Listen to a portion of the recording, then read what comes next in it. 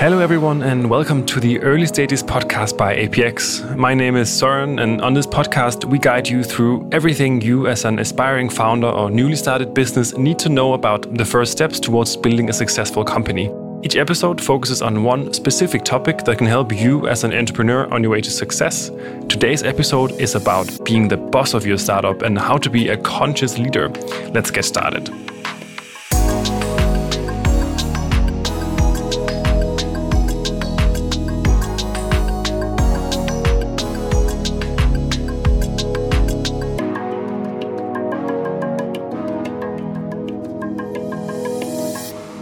So when you start a new company, it's typically in the beginning just you and a few co-founders, and everything revolves around what you're building, your product and your idea. But as your startup grows, so will your team, and your team will need some guidance. So how do you then grow into the role of being a leader for them? And what does that mean for your own role?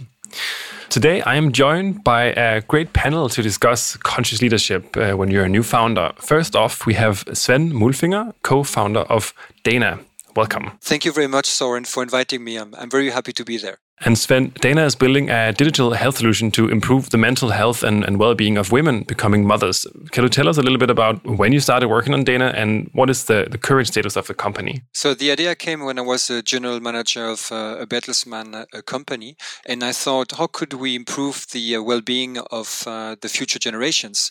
And that's why we decided to say, okay, let's start a venture which is dedicated to the mental health and the well-being of women during motherhood. That's very interesting. And I would love to hear a little bit more about your experience with leadership, specifically when you're a startup, because I also know, Sven, that you have started more than one company. But first, I also want to introduce our second panelist, business coach Philip Horvath, who is an expert on conscious leadership and the topics around it. Welcome, Philip. Thank you, Sanku, and thank you for inviting me to such an important topic. And thank you for actually providing that to your startups as well, because I think leadership is a key, and actually especially in that early stage growth. So do we. And Philip, we're talking leadership today and being a leader. And I think it would be helpful if you first could maybe define for us, what does it mean to be a leader, and how is being a leader different from being the manager or a boss? If you think about boss, that sort of means you're in charge of organizing a venture.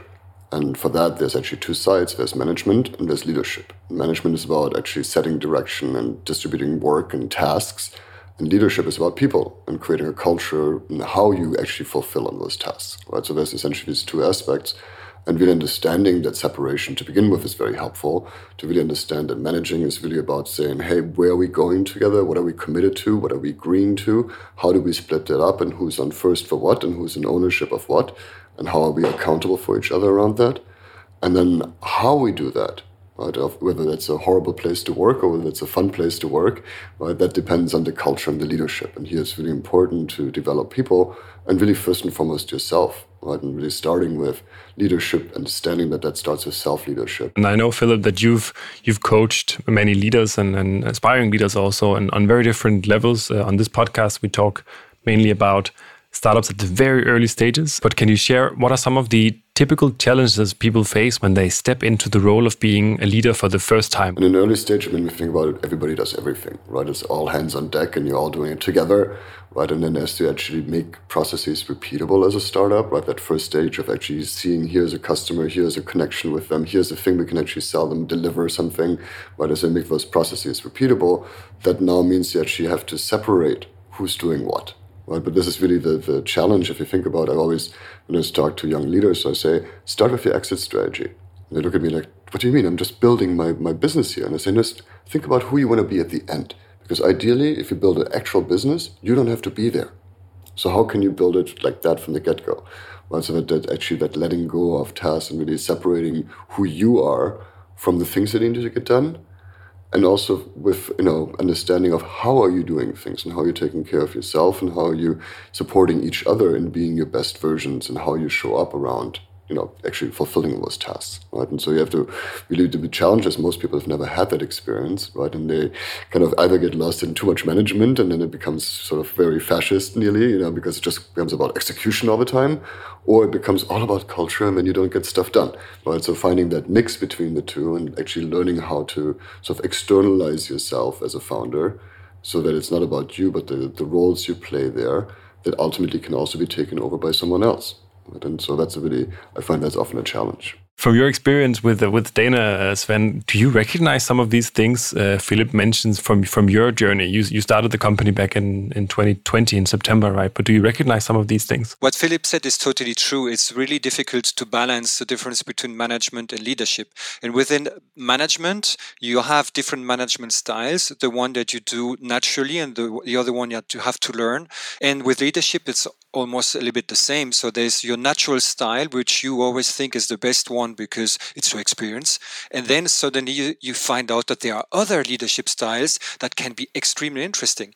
I think one of the things I saw, it was an article of the Harvard Business Review that was talking about the different types of culture. And they say, wow, we can have an alignment if we want to have a learning or a purpose-driven culture or result or authority culture or safety and order culture. And this is helping us to define who do we want to be and how do we want to work. And there's culture is extremely important because if you have the alignment, then you can have a high effective team. You don't have to extinguish fire all the time, and you can live a better life and having better results. But basically, talking about the conscious leadership, one of the first rules is heal yourself before healing others. Don't come there and say that you are the God and that you will know everything. So that's a rule that I always try to say, okay, try to think what is happening to me, what's in my mind, how did I react, how did I reflect, and from that on, try to see if we can expand it to the rest of the team, and from there, expand it to the rest of the world. Philip, Sven is obviously talking from years of experience here. From your point of view, do you agree with his points? Also, having coached and worked with a lot of leaders in your career. In the end, it's always experience, right? Like smart, like you've done something stupid before, and that's where we really learn, right? And I think that, and I love that you mentioned leadership styles, and I think one of the challenges here is, like you said, we have a default style that we kind of naturally resonate with. But as a founder, you're going to have to find all these different hats as well, right? And sometimes you have to be the results-driven guy and make sure that shit gets done. And sometimes you have to be the person who's the entertainer and says, isn't this cool, guys? Right? And be the cheerleader, pioneer kind of person, right? Sometimes you have to be the integrator and be like, hey, is everybody getting along? Is everybody happy right now? Right? And sometimes you just have to be the guy that says, good, guys, we need to tick our boxes here. We need to follow process, right? And you have to be that person too. So you have to find also that you actually get to style flex, right? You get to be everything in some ways and learn what's appropriate in which moment, right? Because we can't just run, do this one thing and do this thing all the time because situations change, people change, right? And this goes a little bit into that topic of culture, because culture is in the end sort of an interference pattern, or happens in the overlap of how individuals show up. Right? And if you have a new team and a new startup and a new venture, you're going to have new people, and each one of them in some ways is now helping to define the culture of your startup. And this is why it's so important to be, especially at the beginning, very conscious of hiring for cultural fit, and not just, hey, this is my buddy or is my friend or I like this person, but really bring somebody in that A, has the potential to take over aspects of your work from a management perspective, and B, fits with a culture, because now that you're scaling, you're going to scale the culture. And if there's some toxicity in there, and I've seen it again and again with startups where someone hires their friend and they're a cool guy, but they're not really fitting into the organizational culture. And as the startup grows, then that toxicity just gets bigger and bigger and bigger and becomes this underlying, ultimately darkness that in the end kills the startup. Right? And so it's really important at the beginning to be very conscious of how you set up your culture and conscious leadership. And for me, conscious leadership, we have a model where we say it's in the process of awareness, responsibility, and ownership. Right? You're constantly expanding what you're aware of, right? And then you get to choose what you take responsibility for, and ultimately becoming more ownership of your life, of your relationships, of your startup, of everything around you. Right? And as a founder, you can delegate awareness and responsibility, but you'll never be able to really delegate ownership, right? Because in the end, if this thing works, that's up to you, right? Because it's your baby, right? And so that's very interesting to find out what can I and what can't I delegate. I would imagine for a first-time founder, this idea of delegating elements of your startup feels more seriously like giving parts away of your baby. Could you share a little bit about why is this so difficult for founders to let go after having, they did everything in the beginning. They give their heart and soul to get something off the ground, and then this delegation topic comes in. Why is it so difficult, and how do you deal with it? Because you have to, in a way, integrate the paradox of it being extremely personal and it being extremely non-personal, right? Because I always, when I work with innovation too, I always say fall in love with the problem, not your solution, right? And it's a little bit like that there too, right? Instead of falling in love with your idea of how your startup's supposed to be, really keep anchored in the original purpose, keep anchored in what you're trying to solve in the world, right? And I worked a lot with the movie industry, and I always thought it was such an interesting example because here's someone that has a vision for a movie, right? But in order to actually make that movie, there's so many people involved and along the lines who all bring their own creativity to it, right? And you want them to bring their creativity to it. And in some ways, the end result looks very, very different from what you had in mind originally. And the challenge here is like, how do I maintain the vision while letting go of it? And so I think this is really that thing for founders to remember is that this is your baby, but stay focused on what you're solving in the world, the big picture, the stuff that's even beyond yourself, right? I love this notion of cathedral project, right? Like, what are you really supporting in the world that might not even get done in your lifetime, right? What is it really the big picture that you're pushing, right? And then it's also easier to detach from it personally and let actually other people bring their genius to it. Can you be friends with your coworkers, and how would you say your relationship with coworkers should be when you're the leader? I have a big problem now because I'm 50 and my mind is still like if I was 20 or 30.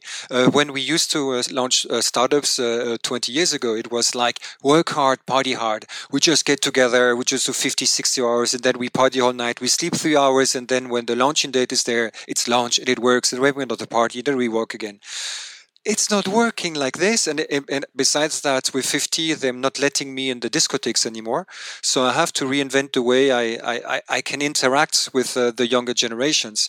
So of course, there are things we can do together. But I think it's more limited that if you have the same type of age. So basically, we do barbecues, we do a lot of parties. I always tried to invest a lot in off-site meeting. 2 days, 3 days off, team building, understand the other, because this is giving a lot of energy for a lot of months. And what I saw is other leaders see this as récompense, as when you're doing something good and you get then a gift. For me, it's not a gift, it's an investment. And sometimes we have a difference between ourselves and the team. Say, where do we invest in someone so he's gaining more knowledge and skills and he's more motivated to reach the target? And when is it the moment to say, once you reach the target, you'll be rewarded with education and motivation. So sometimes we have to find the right middle there. But I'm curious to see Philip, what do you think about? When is the reward and when is the investment? Well, actually, I love what you said because I think it's either investing in strategy or investing in culture, and both is required. If you want to actually build a company where there's a sense of belonging and a sense of being part of something bigger than yourself, then you need to create opportunities for people to get together. You need to create opportunities for people to learn together, to grow together, right? And to understand that we're all always in a process of learning together. Right, and that creating, especially also that psychological safety of inclusion. I belong to this group. I'm part of this group. I'm being valued by this group. I can try things out here. Right, you don't get that in your daily just check kind of Zoom meetings. Right, you need to actually create opportunities for that. So I love what you said, and I think it's absolutely an investment in this understanding that it's not an either or of strategy or culture. It's a yes and. Just like it's purpose and profit, it's a yes and. It's not an either or. Right, so you have to have both. If your purpose is only to make money, you have a small purpose problem. You know what I mean? You actually need to have something bigger because both your employees as well as your customers, they want to see more from you than just make money. Right? That's not sufficient anymore. And so I think that's where in those offsites, in those learning opportunities, that's where you can literally cultivate who you want to become and who you want to be. And culture comes from agriculture for good reason, right? And just like a garden needs to be tended to, your team and your company needs to be tended to as well. Right? And so I think it's an absolutely necessary and crucial investment because for me, entrepreneurship is not a sprint, it's a marathon. Yeah, and I can also say you're not the first one to have said that on any of the topics we've talked about. I think that's a good one to constantly come back to when you're a founder. Sven, you talked about investing in the offsites, being together with people. You're obviously not doing this, as I understand you, to be friends, but to understand each other better and to rally around a certain purpose. And you've given clear examples of how you're doing this. I think one thing that I still think about is from a leader point of view, like how do you do this to a point where people feel, and that might be a broad question, right? But motivated and taken on board rather than being told this is how to feel, this is how to be, where to the point where at some point people will say, are we becoming a cult of some sort, right? How do you prevent that? It's a difficult question because when I managed teams, I was responsible for a Spanish team, Italian and French team, and they were reacting a different way. So again, by using the same management or the leadership ideas, you really have to change all the time to the people. So what I found out is I just invest in people.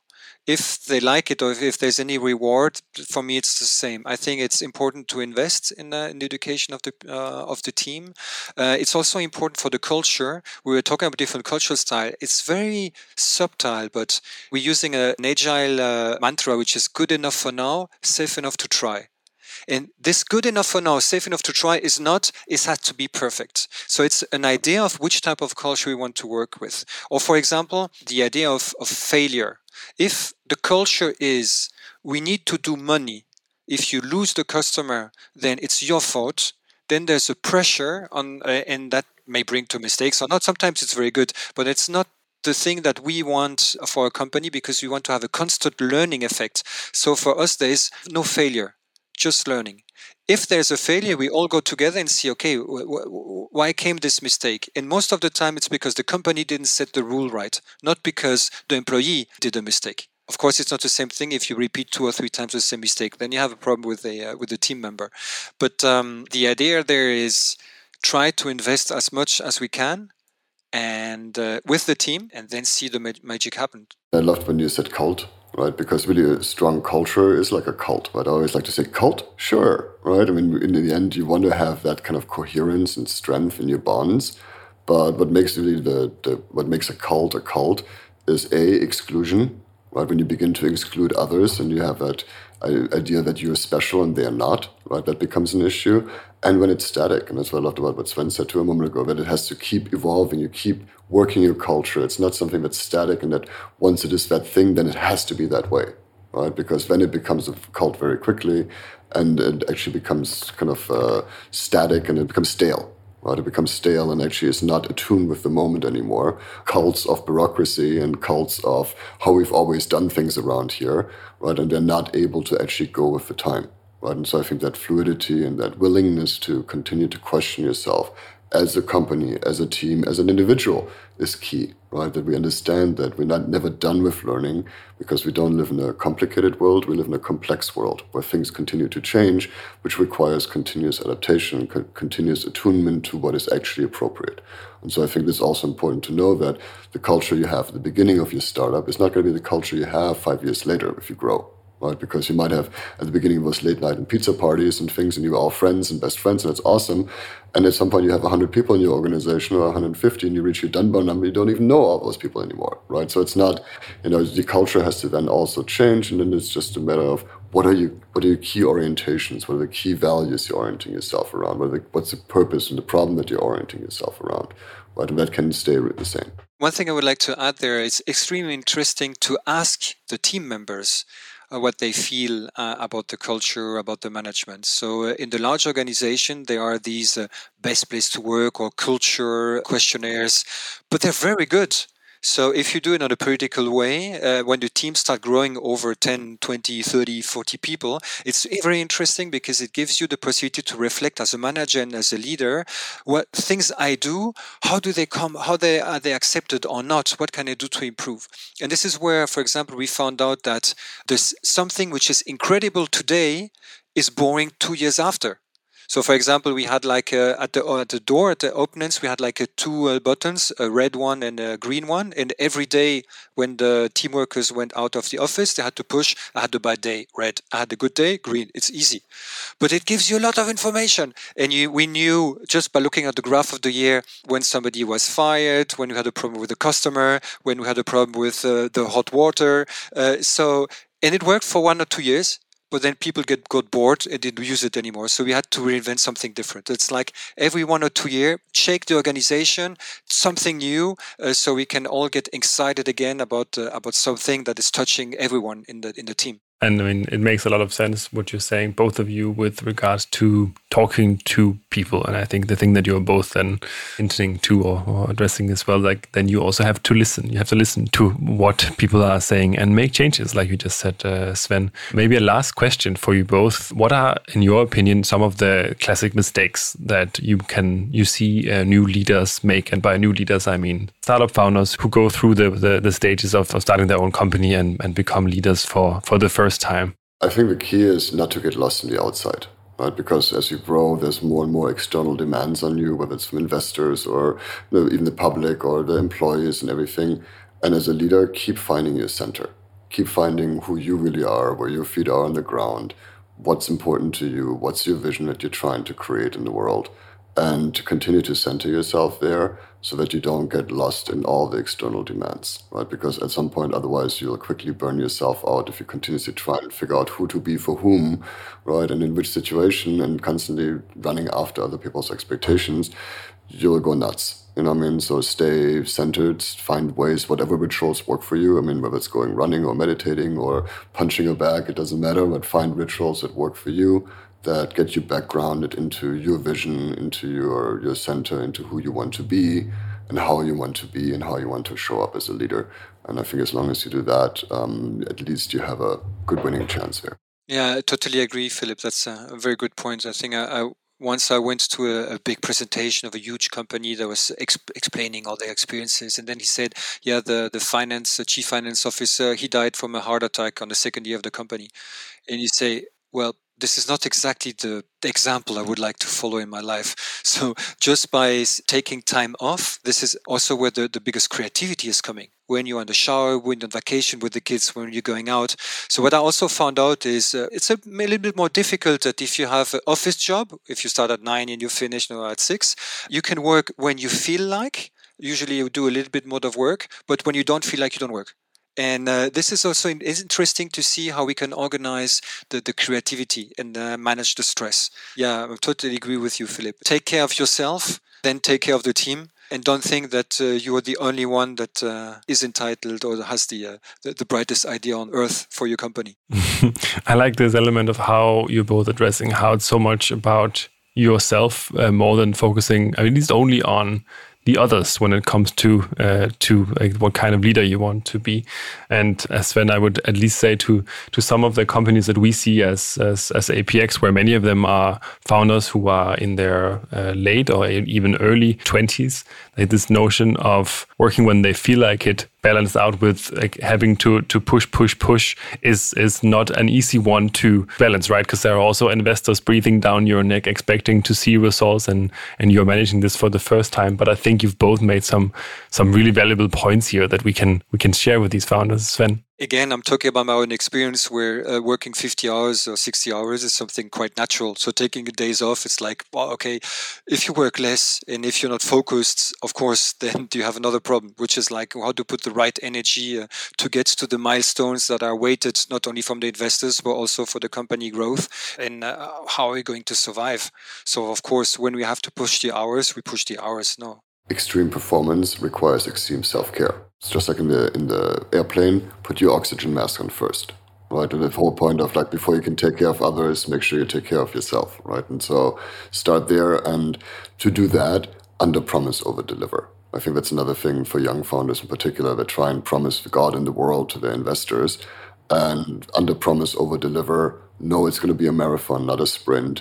Right, and really set yourself up for success, resource yourself, create the self-care mechanisms and the support that you need as a startup founder, so that you can actually be there in the long haul. All right, I think that's a good place to end. And I'm sure there are many things in here that will be inspirational for founders out there. So I want to thank you so much for taking the time to be here with us today and sharing some of your insights and anecdotes, Philip Horvath and Sven Mulfinger. Thank you again for the invitation. Thank you very much for the invitation. That's all for today. If you have feedback or topic ideas, send me an email at søren@apx.vc or comment on the episode on social media, where we are at APX Berlin. The Early Stages is a podcast by APX, produced by WakeWord. Thanks to you for listening.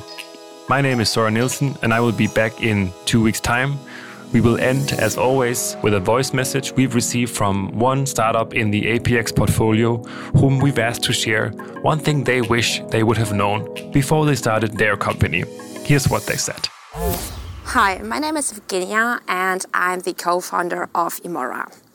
Imora is a platform in Germany which helps people to organize their funeral provision or funerals online, and we take care of all the organization. And one thing I would have loved to know before we have started is how important it is to decide for the right stack and the right tools. So it really makes sense to take the time to test everything and to really understand the long-term requirements, as the tools, once onboarded, are accompanying you for a long, long time.